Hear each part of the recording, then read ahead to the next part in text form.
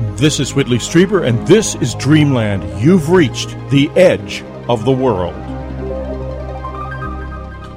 Today on Dreamland, we have the return of a very great guest and a great friend, someone to whom I am eternally grateful for three reasons. More than three, but these are the main three.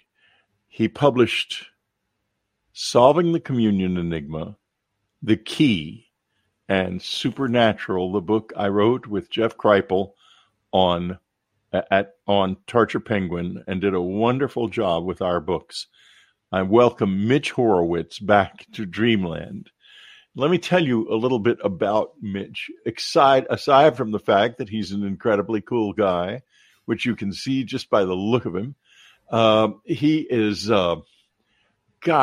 Mitch has done so much. He is describes himself as a historian of alternative spirituality. And that's not all of it. He is not just a historian. He is, he's something else. We'll try to figure out what that is during the course of the show, and it'll be fun. Outsider history, the relevance of it to our lives. And we're all very interested in outsider history here. He is the lecturer in residence at the Philosophical Research Society in Los Angeles. That's Manly Hall's organization. He is the author of Occult America, which we've talked about on Dreamland, and One Simple Idea, which we've also talked about, how positive thinking reshaped modern life, and the Miracle Club. We've talked about that too. And we haven't talked about the miracle habits. We should talk about that. But today we're talking about the book he has just published, Uncertain Places. It is a wild and wonderful trip. We're going into tunnels beneath the Valley of the Kings. We're going deep into witchcraft. Today we're going just about everywhere nobody else ever goes. And welcome to Dreamland, Mitch. I'm so glad you're here. Delighted to be here. Thank you, Whitley. Wonderful to see you. Oh, we're going to have a wonderful time. I can hardly wait. Where shall I start? Uncertain Places is a journey and a half, boy. All right. Okay, let's start with UFOs. I've got zillions of notes, as you may know. Right. My listeners know that I'm one of the few people in this field who actually reads the books, and I do it very seriously. And anyway, even if I didn't read the books, if it was your book, I certainly would read it. You say first of all, let's talk about the change in the UFO phenomenon. There's been a huge cultural change here. Yes. You tell us a little bit about that, and then I'll ask you a few more questions about it. For me, the cultural change began, I think, in the late summer of 2019.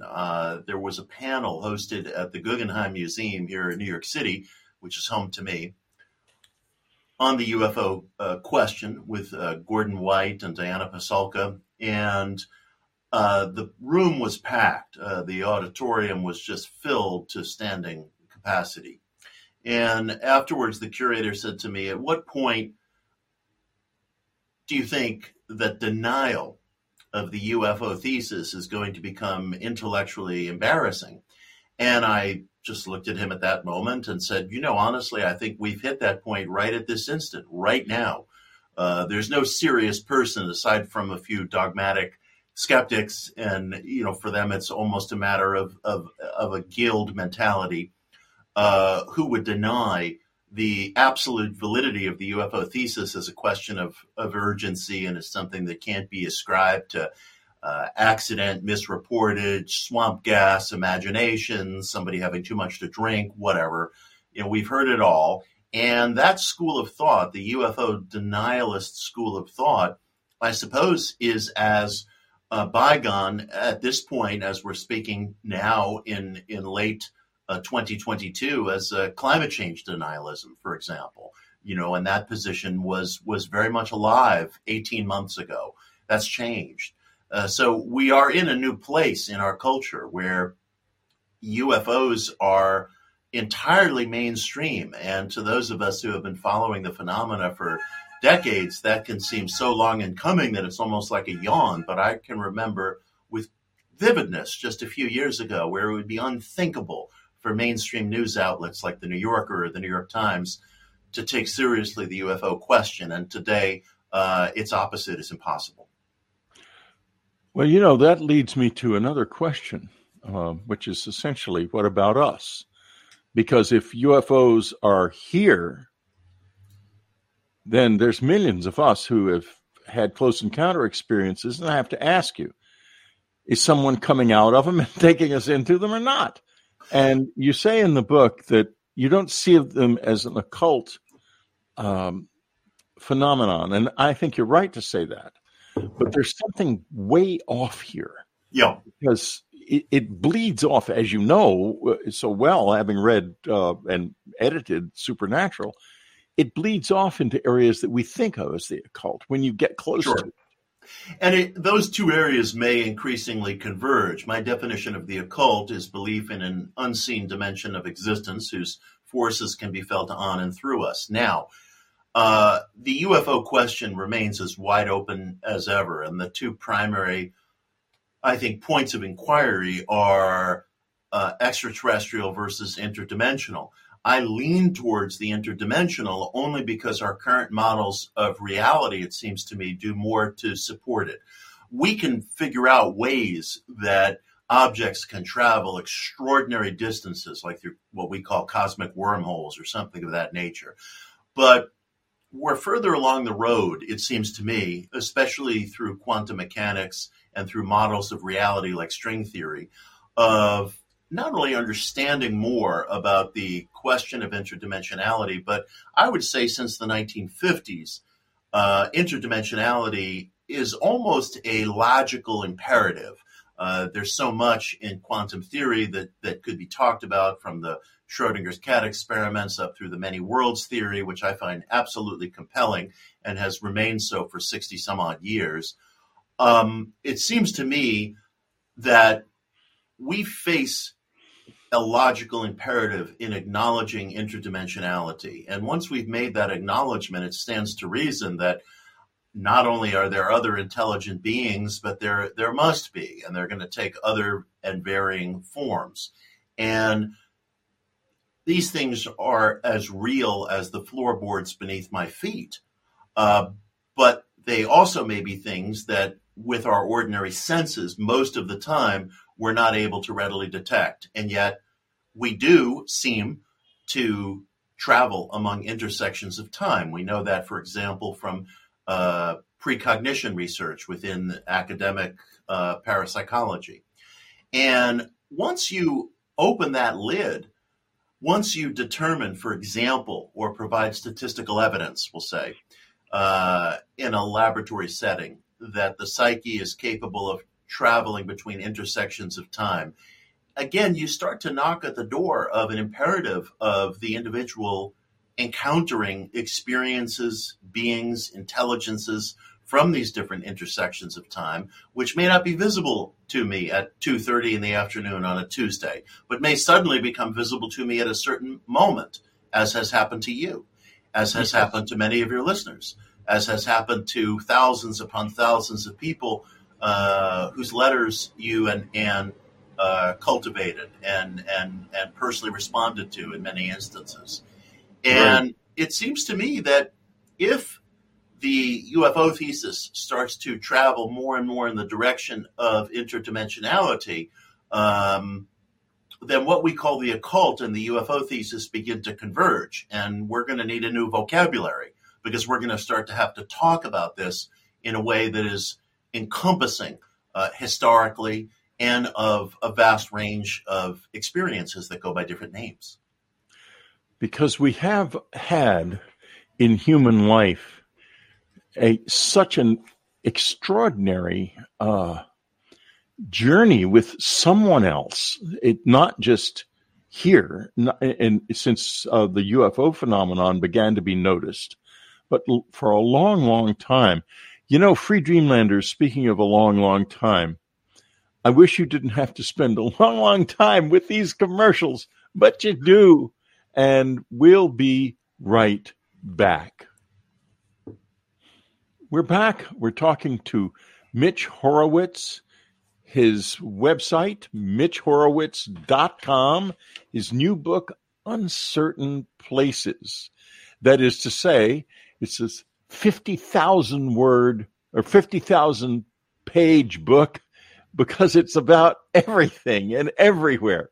Just kidding. It's not 50,000 pages. It's about 300 pages. It's a normal book. But my point is this. All places are uncertain places, and it's a wonderful journey through Mitch's experience of those uncertain places. And I want to go to one of them now. Mitch also has a documentary that's been out since January that's absolute dynamite called The Kybalion, Kybalion. And you can get it anywhere. I got it myself on Amazon. I had to go to the Amazon website and buy it, and then it's streamed over Amazon Prime.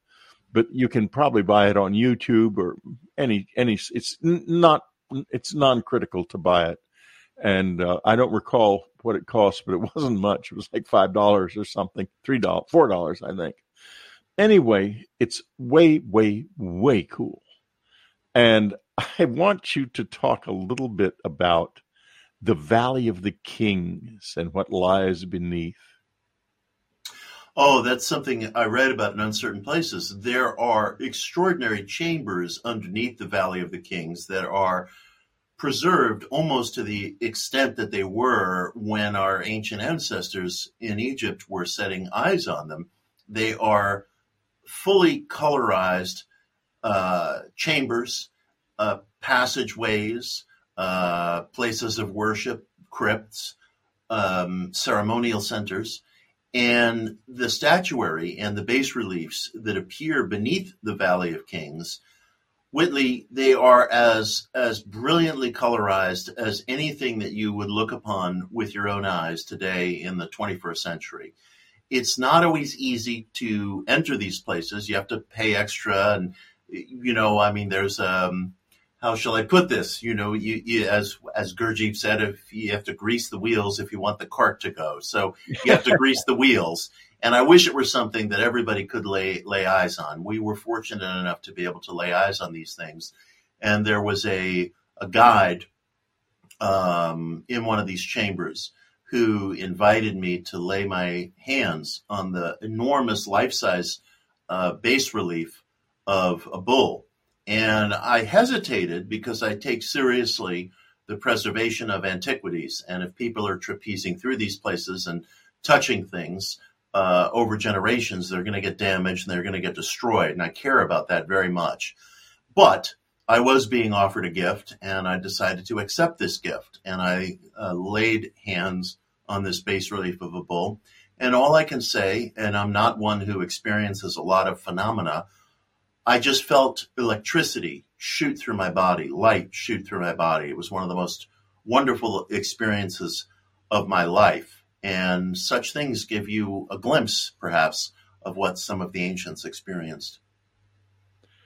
You know, Linda Moulton Howe had a similar experience on the island of Patmos in the cavern of St. John, and of touching the wall and having that electrical energy come through. That energy is the earth, the life. It is life itself. And I felt it a lot, too, in different situations. Mm-hmm. And not there. I would love to be there and to do that. But again, you're right. Placing your hands on that was a great privilege, and I'm not sure that it should be extended to many people. And so I probably wouldn't ask if I was in there simply because I felt the energy elsewhere already. Yes. You see what I mean? In other words, I wouldn't take that. Yes. But tell us a little bit more about, the interesting thing is that when Taurus was Taurus the bull, that was before we have Pisces, and then prior to Pisces we had the ram, Yes. and then prior to that the bull. Yes. Yes. So it was that represents something from a very, very long time ago. Yes. In fact, if you abide by the precession of the equinoxes, you could say arguably that spring begins with the bull going back 26,000 years ago or something close to it, in the way that, the equinoxes will precess through different signs based on the wobble of the Earth's axis. So if the spring equinox occurred in Taurus, it probably would have been close to 26,000 years ago.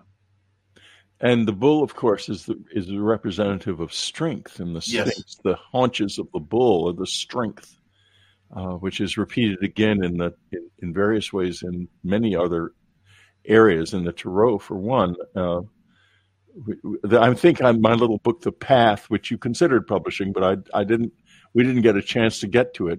Right. We talk about the various beasts of the Sphinx, and if I may, I wanted to. Oh, I'm sorry. No, go, please. One thing I wanted to mention, since we're talking about deepest antiquity, one of the things that I touch on in the book is I'm very sympathetic to what's sometimes called the Shock West thesis, referencing the Egyptologists Robert M. Schoch and the now deceased John Anthony West.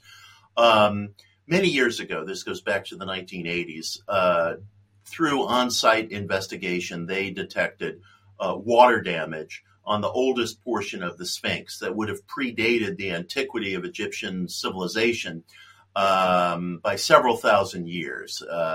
Strictly speaking, if we go by the conservative timeline, what we refer to as ancient Egypt would go back to, let's say, 3,500 BC. But the Shock West thesis, to which I'm sympathetic, holds that water damage on the oldest portion of the Sphinx would predate Egyptian civilization to 7,500 or 10,000 BC, and there are possibilities that it's a good deal older than that.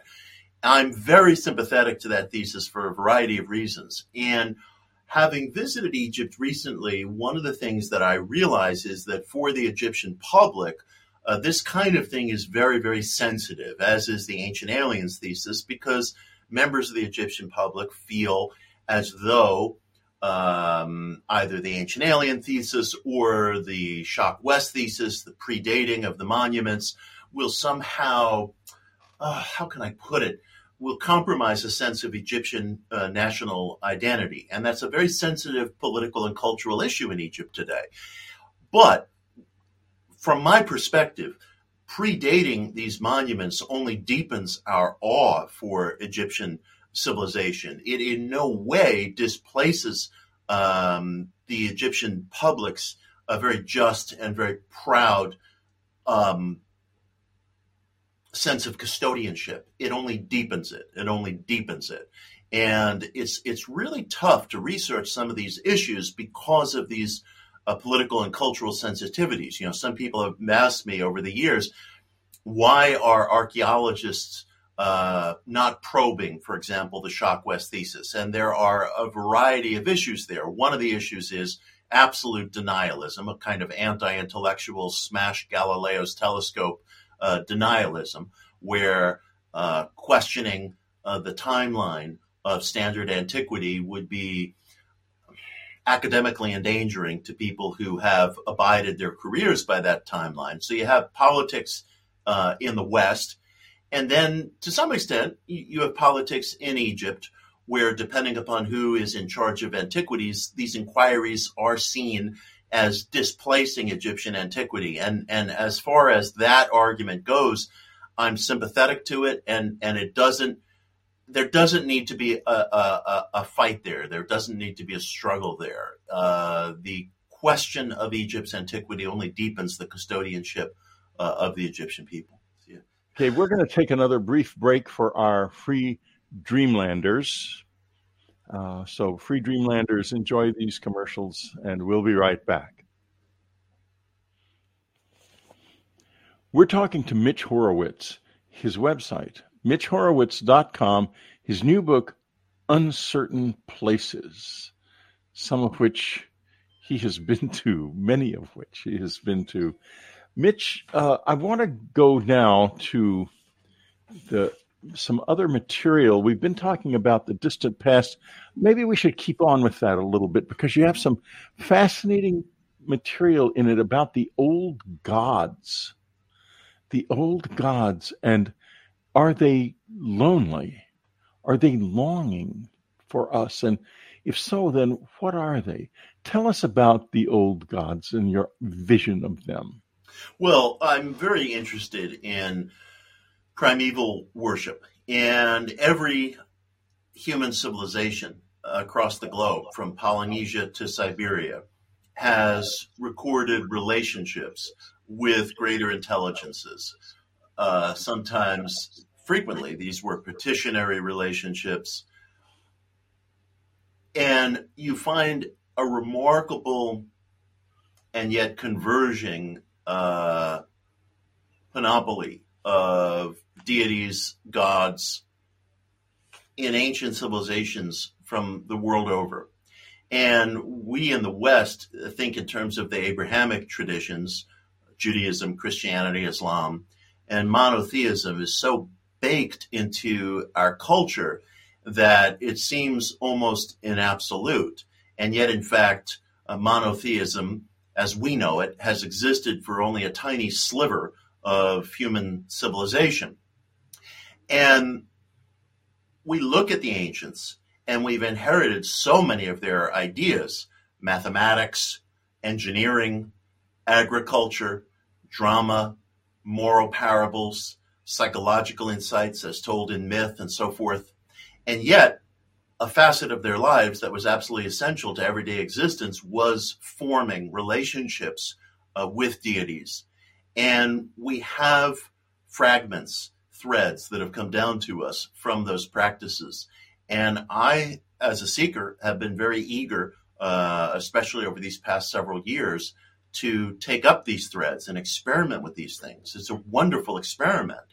And with respect to the old gods being lonely, if one can accept the idea of there being an intelligence that we would consider extra-physical at this point in our human development, this language may require revising sometime in the future. Maybe it'll require revising sometime in our own generation. But if we consider the prospect of extra-physical intelligences based on our current development, well, it stands to reason that you can't have intellect without emotion. You can't have ethics without emotion. What else are ethics but a codification of empathy? No empathy, no ethics. And if these intelligences have emotions, then it stands to reason that, like the rest of us, they can feel loneliness. And this has been the state of affairs of humanity for the last slight sliver of our history. And I think it's a propitious possibility for the individual to explore whether forming or seeking a petitionary relationship with a deity, maybe one from the ancient pantheon, could be very powerful in a person's life. It has been in mine. Well, tell us more. Well, one of the experiments that I've done, Whitley, that's probably the most controversial part of my career, and this is something I write about extensively in Uncertain Places, has been experimenting with the force that we in the Abrahamic traditions call Satan, which of course we see as the embodiment of everything that is evil, that is maleficent, that is violent. I have a completely different esoteric reading of that, and it's not unprecedented. The Romantic poets and dramatists did not see the figure of Satan that way. And by talking specifically about William Blake, Lord Byron, Percy Bysshe Shelley, they saw the force of the satanic as a not quite metaphorical force of usurpation, individuality, emancipation, self-expression, rebelliousness. I have been hugely influenced by the vision of the Romantics, as well as things that I encountered as a little kid, growing up in a traditional Jewish household. I had an Orthodox bar mitzvah, and the energy of which I'm speaking, as it appears in the Old Testament, is not necessarily a maleficent energy. It is an energy with which the ancient Hebrews, for example, when they were wandering in the desert, saw and understood as a part of life. There was a figure in the desert who went by the scriptural name of Azazel, a name that is read out in synagogues in Yom Kippur. And Azazel was a figure who coexisted in the desert with the Hebrews, with whom they had a morally neutral relationship. And I have gotten very interested in kind of peeling back the layers of the onion and asking whether we in the West have an excessively polarized and calcified idea of this energy called the satanic that you might find in scripture starting in Genesis 3 with the so-called snake in the garden, and then proceeds up through different books. And it was only, of course, centuries later, post-biblical, that all this got codified into a kind of either or, black and white, binary evil force. I don't see it that way. I think that's been a misunderstanding in the West's reading of its own history. And that's something I've been very intimately experimenting with. You know, I have had in my life, all of my adult life, and I suspect in my childhood too, a lot of experience with entities that I would consider to be very dark. Mm-hmm. And in particular, recently, it's been ferocious. But instead of calling them demons, which they certainly fit that description. I'm not talking about the visitors, folks. Mm-hmm. I'm talking about physical entities that are the ones that cause the explosions outside of my apartment. My listeners know more about this than you do, I'm sure. But suffice to say that I've been through a lot lately. And what has happened, there's been an intrusion into the apartment. There's been an attack on the website. And all of it has a very sinister quality, more than a normal. In other words, it wasn't a normal hacker, and it wasn't a normal entry into the apartment. But what I have learned is that if I take this one way, I can say that I'm under attack by evil. If I take it another way, I can use it as a learning experience. Mm-hmm. Mm-hmm.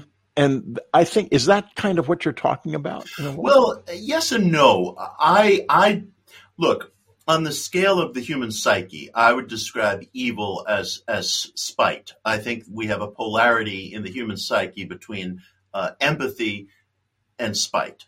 So speaking in terms of the psyche, I don't want to consort with forces of spite, which is to say beings that cause pain as an end to itself. And we see this in the human race. I mean, just go on Twitter as soon as the show is over, and, you'll see all kinds of people who regard themselves as good, upstanding people who act out of spite, who derive a thrill from insulting or hurting other people, and they do so all day long. The troll patrol, right? The troll patrol. And, they are persuaded, of course, as everyone is who throws a rock, that they're throwing a rock for some good reason. Very, very rarely true. So I don't want to consort. I'm not interested in consorting with forces of spite or maleficence. I'm interested in consorting with forces that tear open our idea of limitations, which is, to me, is what the snake in the garden was. You have our parabolic figures of Adam and Eve in the garden who are kind of like kept pets in an aquarium. And standing in this garden are two trees, or possibly one tree, the tree of life and the tree of knowledge of good and evil. And they can eat from every tree in the garden except for the one that will actually give them measurement, except for the one that will actually give them awareness, except for the one that will actually give them the power of creativity. And with creativity comes friction. And that is part of the human tragedy. That is part of the paradox that we have to live within. We can forge jewelry or we can forge weapons, and They're both done by the same chemical processes, more or less, heating metals. And so it seems to me that the parabolic snake in the garden represents that energy of radical selfhood, radical self-expression, possibility, rebellion, usurpation, discontent. That's what I'm attempting to consort with. It's very, very interesting, because it seems to me a powerful and dangerous direction to go in. Have you had direct experience? Oh, Free Dreamlanders, here's some direct experience for you. We're taking a pause just for you. We'll be right back.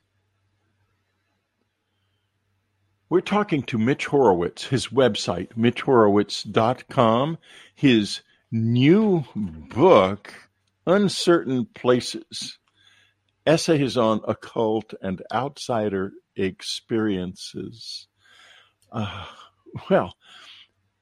So if you could respond to what go ahead. Sure.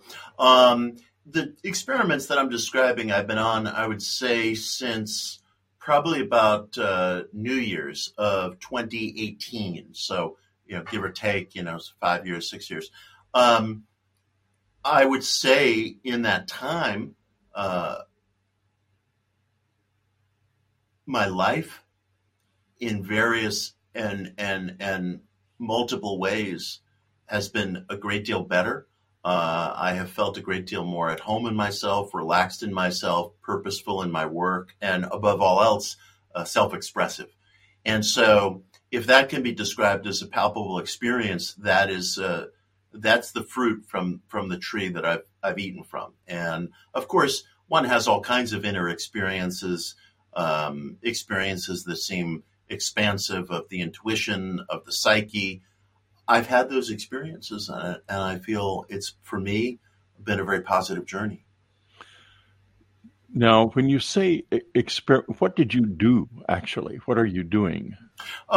Prayer, ritual, deep study and reading, trying to understand how this energy that I'm describing, which we call the satanic, has been expressed in different ways throughout the Western story, from deepest antiquity up through the Renaissance, the Romantic era, in our own time, and trying to get a grasp of a different reading and a different relationship than has been provided us in our story up to this point.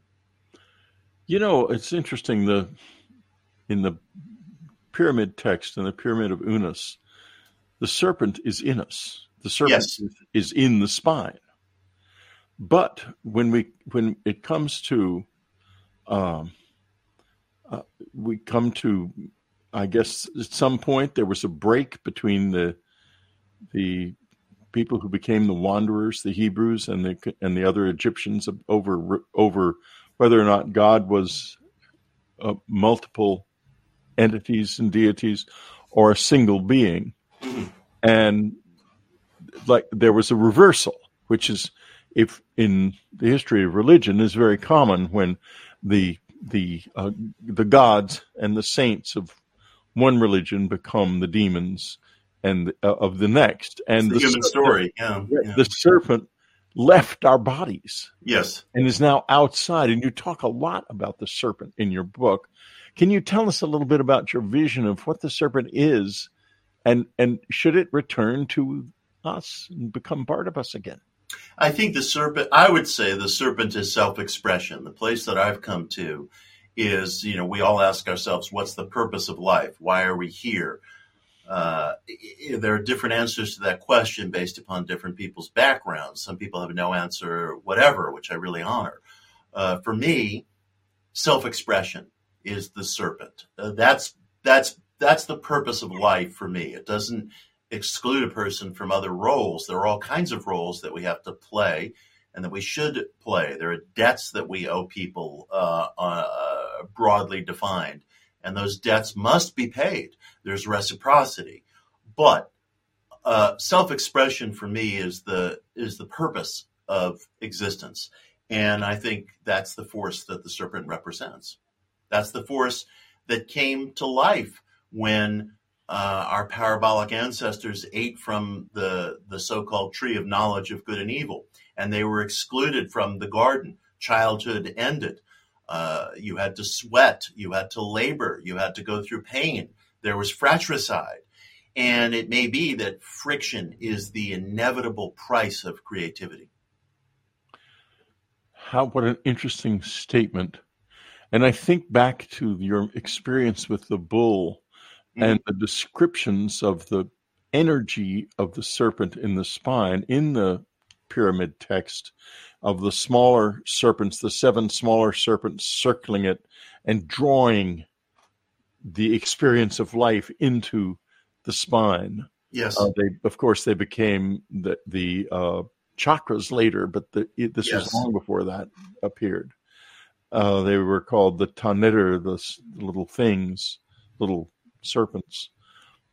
Now, so there's almost a soul science implied by all of that. In other words, someone knew something that we don't know anymore about the nature of reality in the world, who created that bull and put it where it is under the Valley of the Kings. And I think probably that is also the secret of why the Valley of the Kings is where it is. Can you speculate about what that may be, what that energy we've lost touch with may be? It's been said that there's greater truth in myth than in history, because myths contain primeval insights that humanity had of itself. And I can only imagine that the ancients had a much, much deeper understanding of and relationship with nature than we have today. And it's a trade-off. It's not as if one thing is intrinsically better than another thing. We have lots of things today that they didn't have, including longer physical lifespans, including the digital culture that's allowing you and I to speak from across the country right now, and so forth and so on. But they had a deeper and fuller relationship to nature on which they depended for their daily survival. And I can only fathom that encrypted within our creation stories, both that which you were just referencing, those found within the Vedic tradition, those found within deepest Abrahamic antiquity, those found within the Hermetic tradition, people were relating experiences, just as you've related in your books. And these experiences were so universal that they have got a hold on our psyches that rationalism cannot shake. And if that is not a scent trail of universal truth, then I don't know what is. That's a very interesting idea. A scent trail of universal, because they have such a hold on our psyches. You know, that's really powerful, Mitch. I've never thought of it that way before. It's really a good idea.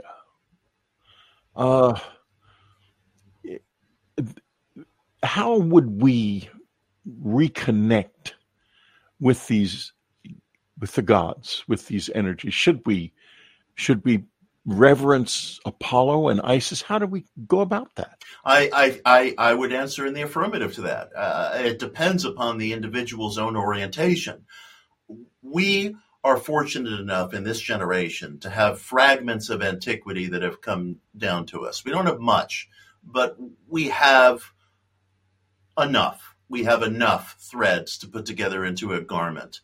And I personally would say that the individual seeker, if moved, owes it to him or herself to look at the ancient pantheon and ask, where do I feel a sense of emotional resonance? These are emotional stories. You know, we don't look at parabolic myth so that we can figure out how to peel an onion. We know how to peel an onion, and we have implements that can peel onions just fine. We look at parabolic myth as a mirror into our deepest psyche.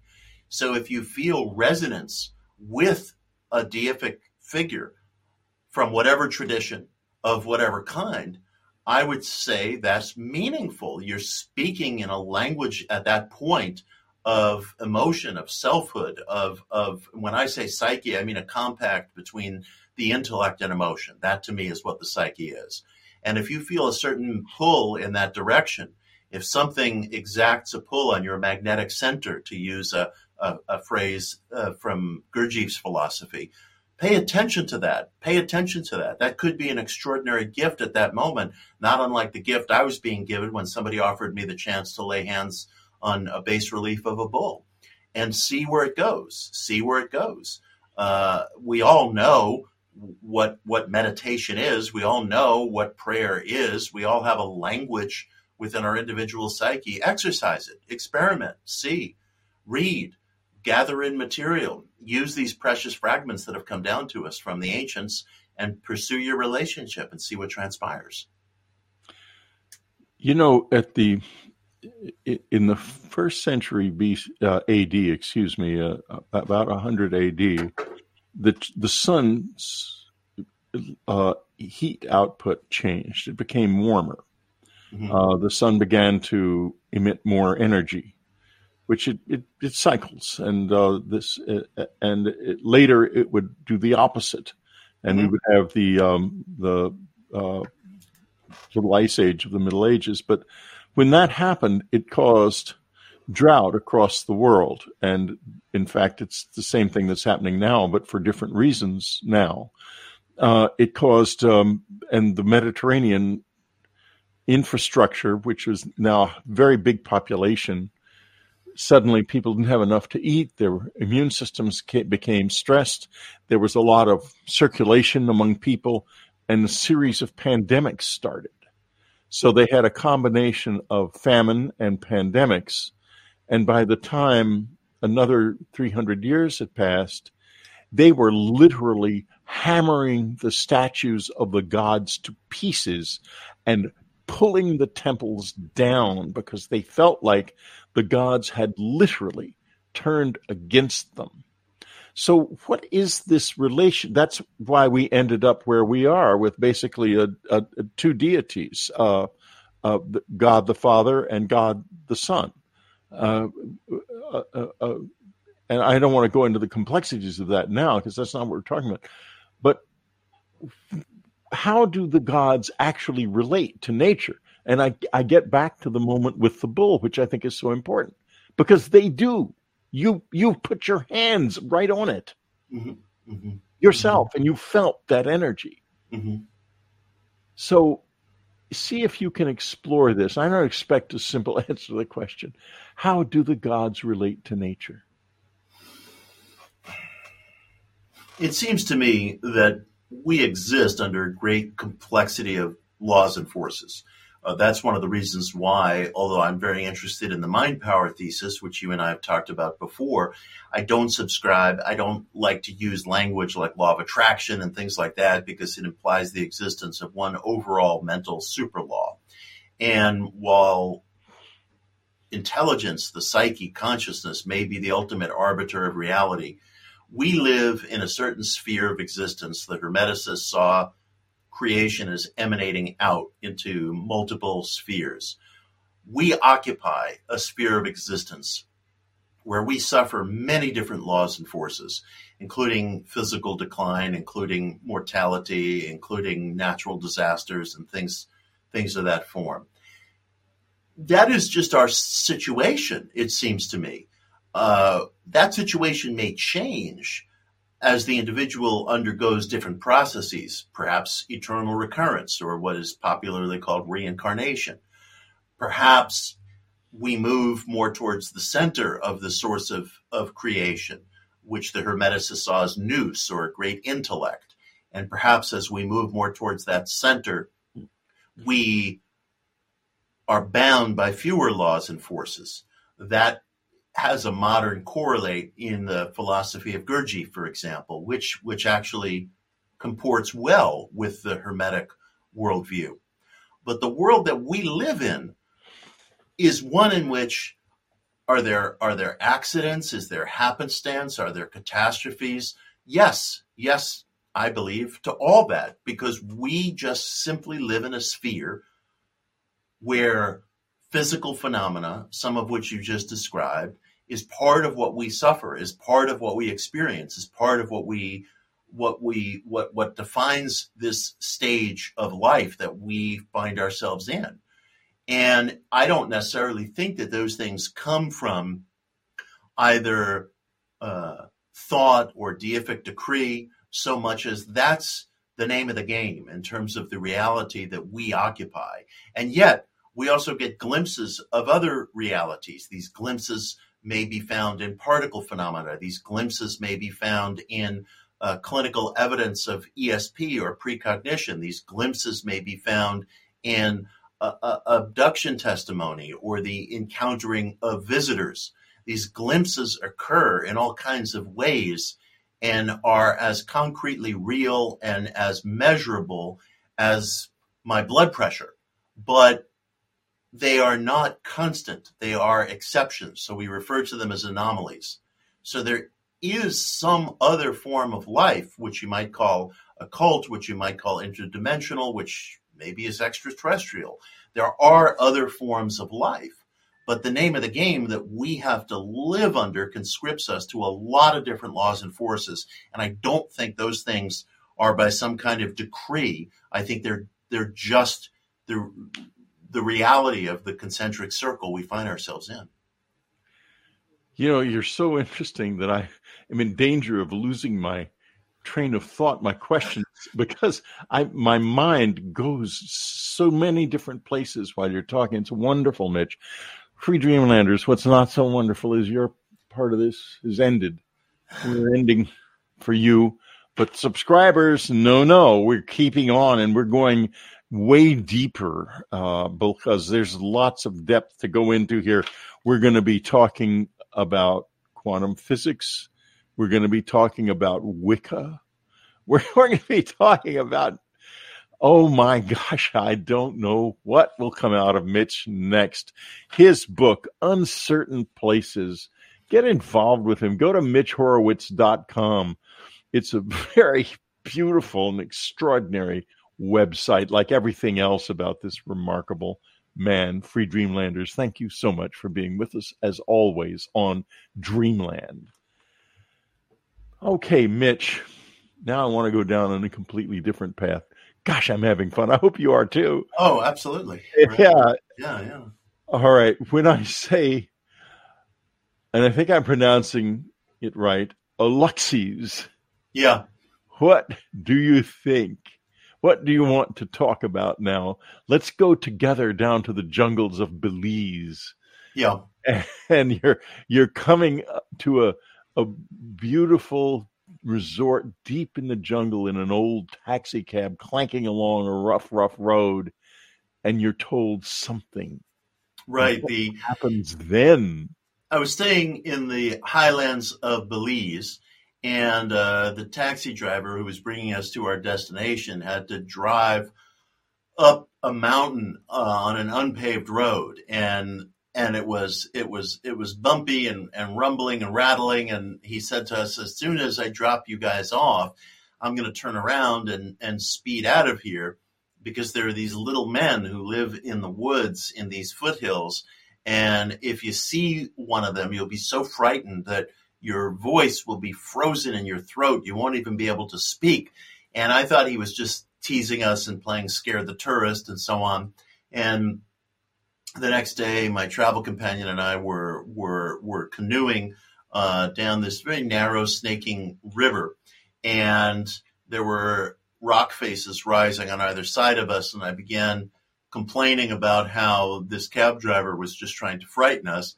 And of course, one of the legends, or the lore, I should say, that surrounds aluxes or little men, and you find this in Ireland, you find this in Central America, you find this in Africa, is that if you talk about them, they appear. And we were canoeing through this very deadly quiet canyon, and suddenly, and very suddenly, a boulder came rolling down the hill and crashed into the water just in front of our canoe, about 12 feet in front of the canoe or so.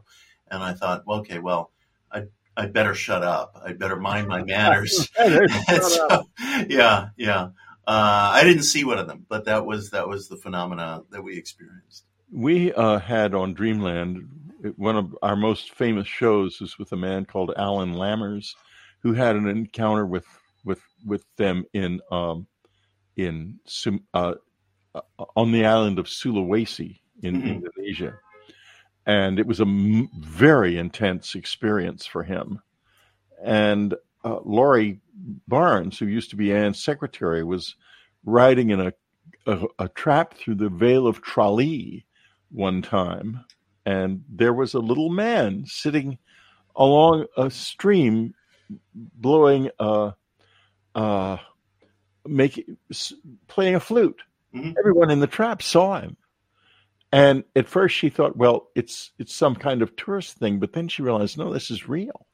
Yeah. And so she said to the man running the trap, she said, is that a leprechaun? And he said, we don't talk about them. We don't talk about them. Yeah, you'll find that in Ireland today. I think I opened the book with a line that there was a critic who wrote of me, Horowitz is an okay historian, but the guy believes in leprechauns for Christ's sakes, and which I plead guilty. Yes. Right. Yes, the guy believes in leprechauns. Because I don't just believe in them. I'll tell you another story about them that's, I was at a friend's house up in Malibu, Lee McCloskey, who's oh, sure. He's terrific. Lee. Great artist. He's a legendary person. He's been on the show. And so we were there, and we were sitting out in his garden, a bunch of us, and I was talking about the hybrids, the human, whatever hybrids, or the semi-human people, or whatever they are, I don't know. And I was kvetching about them because they come around here, this apartment, occasionally, and they're annoying me in a lot of ways. My listeners know about the explosions and so forth. We just had one a few days ago. It's posted on YouTube at this point, I guess. But it has something to do with them. Anyway, I was complaining about them. And when the evening was over, there were 3 Priuses. 3 of us had Priuses parked outside. There were other cars. The 2 of the 3 hybrids had their electronics fried. Mine and another guy's, we each had to pay $500 to get them fixed. And you turned it on, you got this notice say, you cannot drive more than 30 miles an hour. You must take the car, you must drive as short a distance as possible and take the car to the dealer immediately. And the other guy was furious. He wanted me to pay for his car repairs. Tell that to the judge. I talked about them. Yeah. And they came. And they were pissed off. Yeah. So they're real. Right. One of the things I like these little synchronicities. Lee McCluskey, who's a great artist, played a character named Mitch on Dallas, which I yeah, that's right, he did. Yeah. Yeah, just right. Little wink, little wink. That's funny. Yeah, you come when next time you're out here, let us know and come and visit with. We have meetings Tuesdays and Thursday nights at Lee's still. Is that right? Talking about on Tuesday nights, we're exploring this wonderful 800-page biography of Rainer Maria Rilke. And on Thursday, we're deep into the Hermetica. So it's intense. Oh, that's great. That's wonderful. Oh, you should definitely sit in. I would like that. Okay. Now let's go on down the road. And I think, gosh, this is so much fun. I've got so many questions. We're never going to get finished, but we're going to do as much as we possibly can. I think before I get into Schrodinger's cat and the importance of the indeterminate in all of this, let's talk about the rise of Wicca. Because this is a fascinating subject, and you deal with it in the book, and you've talked about it elsewhere as well. Now, something is changing in our world because there are people into the fairy lore and the fairy faith again. There are people into Wicca. Anne was big. She was real interested. She wasn't a Wiccan, but she was interested in Wicca. And Margot Adler was one of our best friends, the author of Drawing Down the Moon, the great book of modern witchcraft. One of them. There's a lot of others. Yeah. So tell us a little bit about your vision of why Wicca is coming back and what that means. It's so interesting. We always look for symmetry as to how ideas go viral. A guy named Kenneth Arnold spots flying discs, and suddenly everybody's spotting flying discs. What makes an idea go viral? And sometimes one human event can trip so much. Until very recently, it was still against the law in Great Britain to be a practicing witch. And I think it was in the year 1951 that the Witchcraft Act was finally repealed in Great Britain, thanks to the efforts of people who presided over spiritualist churches or metaphysical churches, where they practiced seances and talking to the dead, to put it colloquially, and so on. And so shortly after the Witchcraft Act was very belatedly repealed, through that opening stepped a variety of people. They had predecessors, they had thought ancestors, but one of them, of course, was the great Gerald Gardner, who wrote a book called Modern Witchcraft, which came out in 1954, 1955, published first in England, later in the United States. And Gardner made the contention, as several others did before him, including the anthropologist Margaret Murray, and others as well, that a retention of nature-based worship had survived in the British Isles. And Gardner revived the Middle English term Wicca, which he spelled W-I-C-A. We usually spell it with two C's, which he described as a Middle English term for clever folk. And these were people who covertly continued to practice and nurture the ancient nature-based religions. And he made the contention as a folklorist and as a seeker that he had been part of these prohibited covens, and said, in fact, that there was one coven that met in the forest in southern England during the Second World War and would attempt to cast spells against Adolf Hitler.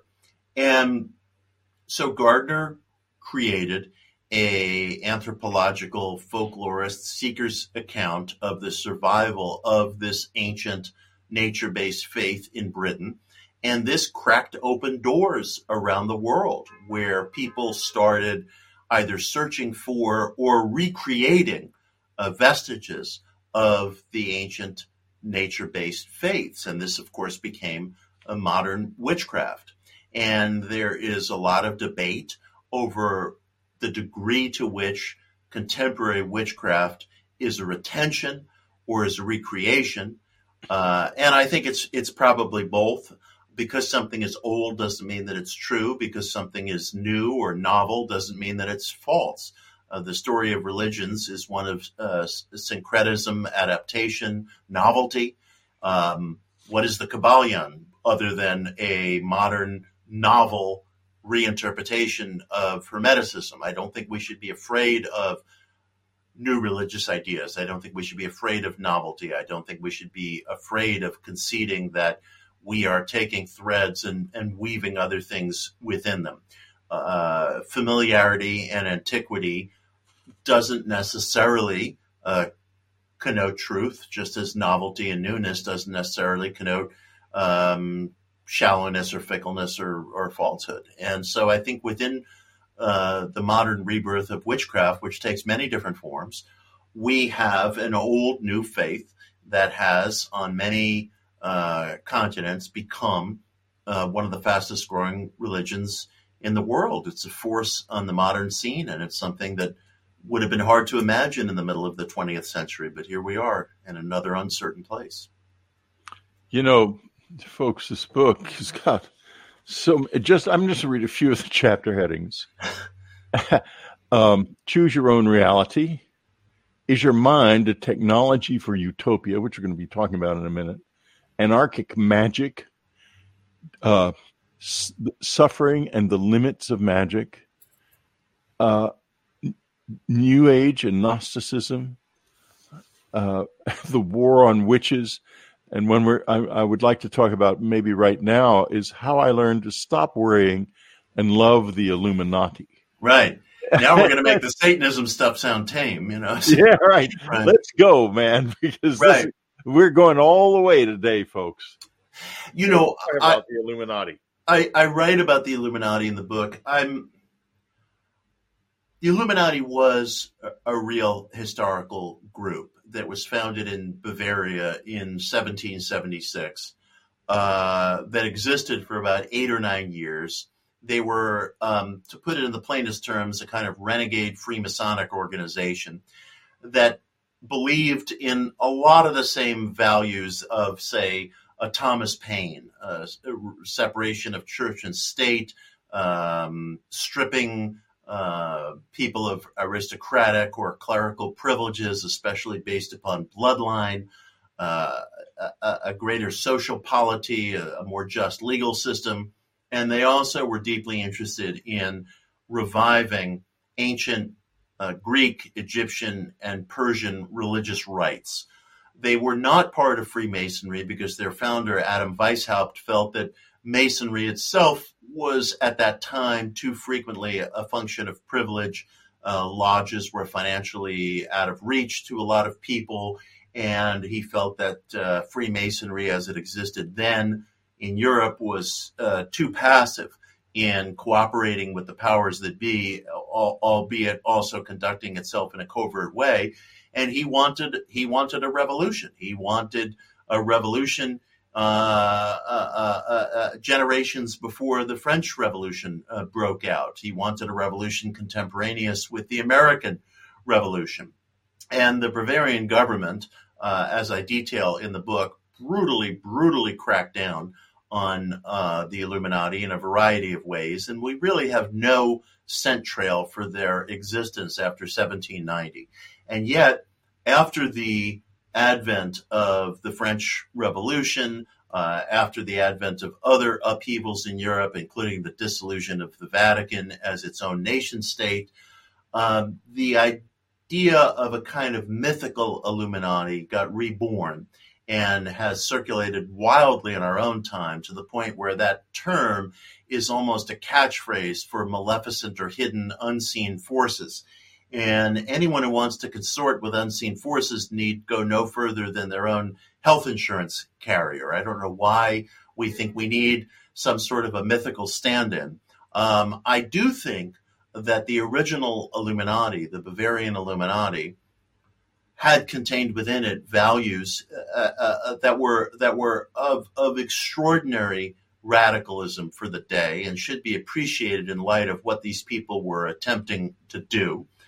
And yet we as a culture have seized upon some of the early conspiracist conceptions of the Illuminati and used that term as a kind of straw man for talking about power.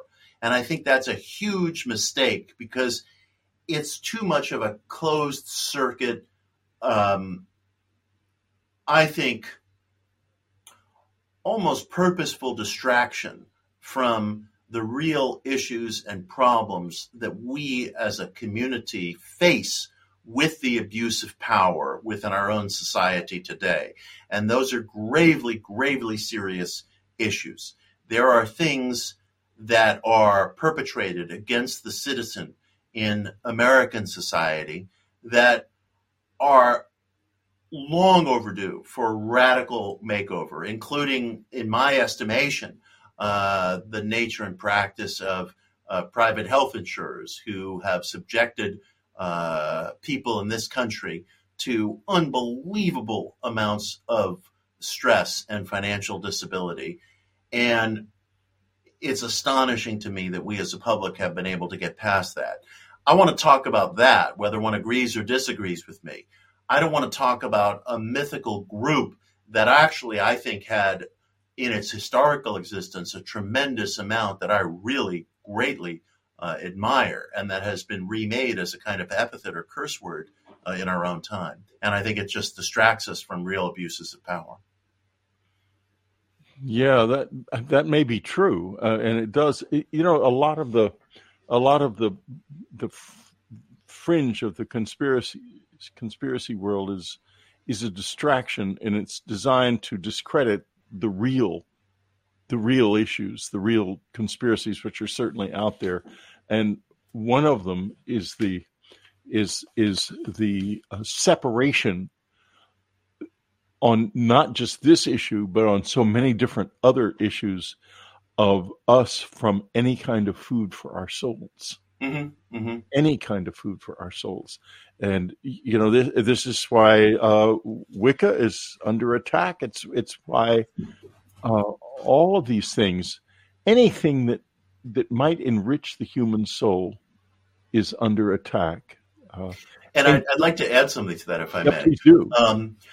I really think it behooves us as seekers to ask how am I participating in that? Because we do participate in it as individuals. We always like to think in terms of these power centers that impose things on us from above. And that's true. That's true. But I would say to your listeners, and I would say to myself, every time someone throws a stone over social media, every time you insult someone, every time you ask a rhetorical question, anytime you use cruel sarcasm, anytime you debase someone, you are participating in an anger economy that is propping up exactly the things that you may disdain on a macro level.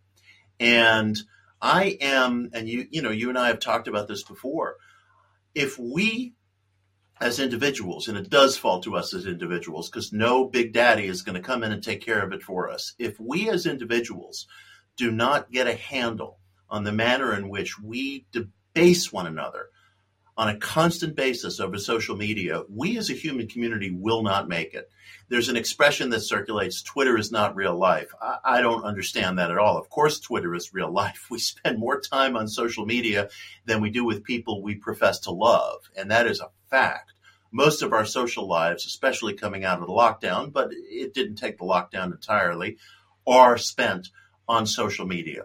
The way that you are acting, the way that I am acting on social media, often from behind the anonymity of user handles, is a determinant of the human situation as much as anything else. And we as individuals have got to take some personal responsibility for that. You can be as angry as you want at Mark Zuckerberg or Jeff Bezos or whomever, but Big Daddy is not going to come and save us. And we as motivated, sensitive, thoughtful individuals have got to stop participating in this anger economy. Yeah, I agree with you entirely because it's an economy. It's designed to make us angry and to get clicks going. It is literally exactly correct. It is if there's such a thing as a demonic presence in this world, it is that commercialization of our negative emotions. Perfectly put. Beautifully put. Terrible. Beautifully put. And it's enthralling. We enjoy it. If right. people weren't enjoying it, they wouldn't be participating in it. And we have to watch for that prurient thrill that we get at seeing another person humiliated. And the individual has decisions to make at every instant of whether to participate or not participate. Well, if you don't participate, folks, believe me, you will become to feel a beauty inside yourself you didn't even know was there before. You will stand taller. People always ask me, I'm unhappy. What should I do about my life? My relationships are unsatisfying. Desist from trash talk for 1 hour and see if you don't stand taller. Doesn't mean becoming a monk. I'm not saying leave social media. I'm on social media all day long like everybody else. But you are big time on Twitter for sure. We have the capacity within ourselves not to humiliate other people. Use it. Okay, we're coming up on the last few minutes we have of Mitch's time. And I'd like to talk about indeterminacy, Schrodinger's cat, and the core mystery of being. Give us 3 minutes. Yeah. Look, the Schrodinger's cat experiment is as radical sounding today as it was when the physicist Erwin Schrödinger devised it in 1935. It's simply this. Schrödinger wanted to force quantum physicists to face the surreality of their own data. And he devised a thought experiment that we call Schrödinger's cat that can be put this way. We know from 90 some odd years of experiments in quantum mechanics that a subatomic particle occupies an infinite number of places. We call it a wave state until an observer takes a measurement. It only occupies a local place. It only assumes locality, or what we experience as reality, when it collapses from a wave state to a particle state, which occurs only when a sentient observer takes a measurement. Whether that's an individual or whether that's an automatic device like a photometer, doesn't matter. No measurement, no particle, no measurement, no settled reality. So Schrodinger said, what if you were to take a cat and put around its collar a diabolical device that contains a poison that would be tripped when it's exposed to a single atom? So put the cat in one of two boxes and direct an atom at the boxes. Now, go open the boxes to check on the cat. Is the cat dead or alive? Well, it sounds so simple.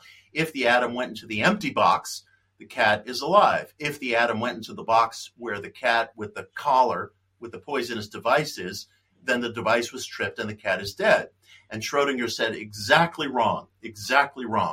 Because in fact, data from quantum mechanics requires that at one time, that atom was in a wave state and it occupied both boxes until you, the observer, took a measurement by opening one of the boxes. So you would have to allow for the fact that there's a dead alive cat. It violates all laws of reality.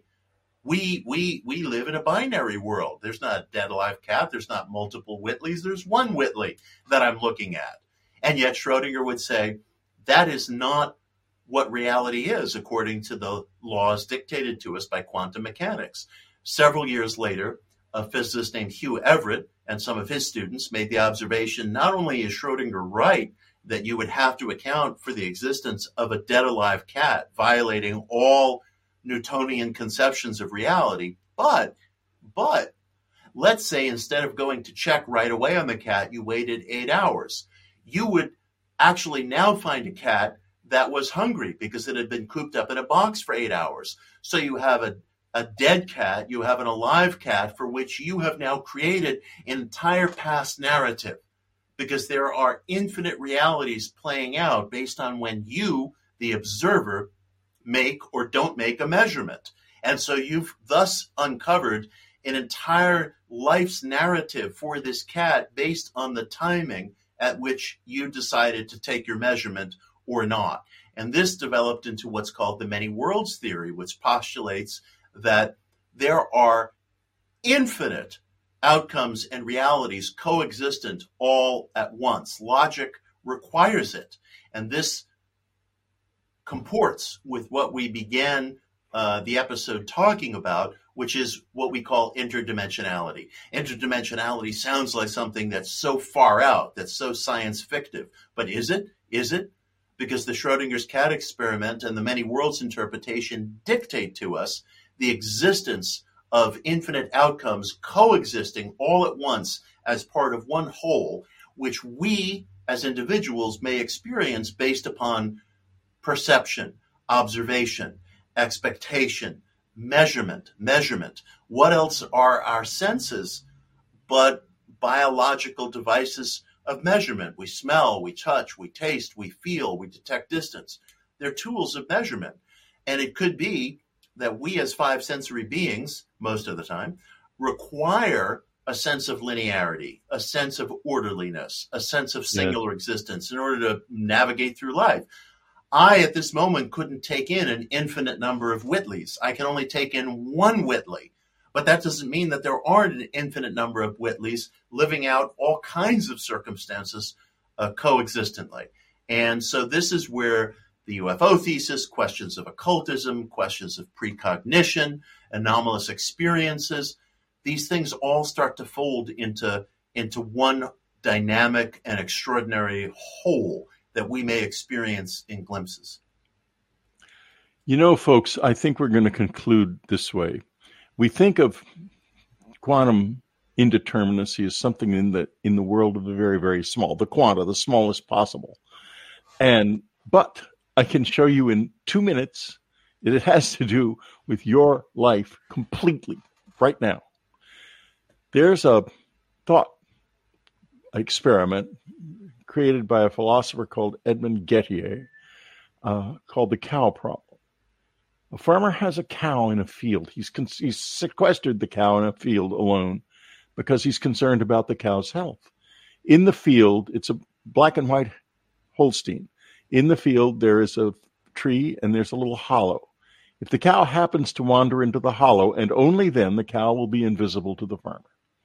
The farmer is working in his barn and glancing at the cow from time to time and seeing the cow is fine. While he's working in his barn, a piece of black and white paper blows into the field and gets caught under the tree. The cow, meanwhile, wanders into the hollow. Cow is fine. He looks in the field, sees the paper, and thinks to himself, oh, good, my cow is still fine. He's both right and wrong at the same time, and quantum indeterminacy has arrived in your daily life because this is where we are. And I would like to end with something all of you know, but you can't hear it enough. And it goes back to this business of anger and all of those things, and the battle of beliefs and the attacks on the Wiccans and all of that stuff that we've been discussing. From Ann Strieber, the human species is too young to have beliefs. What we need are good questions, and this man is a master of good questions. Mitch, thank you for being with us on Dreamland. His book, Uncertain Places, his website, mitchhorowitz.com. Thank you so much, Whitley. Pleasure to be here. Such a pleasure. Such a pleasure, Mitch. Thank you. And I'm glad you brought Ann in. What a beautiful, beautiful statement. We're too young to have beliefs. Yeah, we are. And isn't that a fun thing? We should really enjoy it while we can. Yes. Yeah, and exactly. And what a wonderful invitation to your listeners, Right? Exactly. Okay. Thank you very much. And Dreamland, keep on keeping on, folks. We're doing something here. This is a special and wonderful place. And that is because you are here. You've been listening to Dreamland. Be sure to tune in again next week. Dreamland is brought to you by UnknownCountry.com and its family of subscribers. Our theme music is The O of Pleasure by Ray Lynch. Unknown Country was founded by Ann Strieber. Our news editor is Matthew Frizzell. Our coordinator is Amy Safrankova. Whitley Strieber is your Dreamland host, and I'm your announcer, Ted Alexander.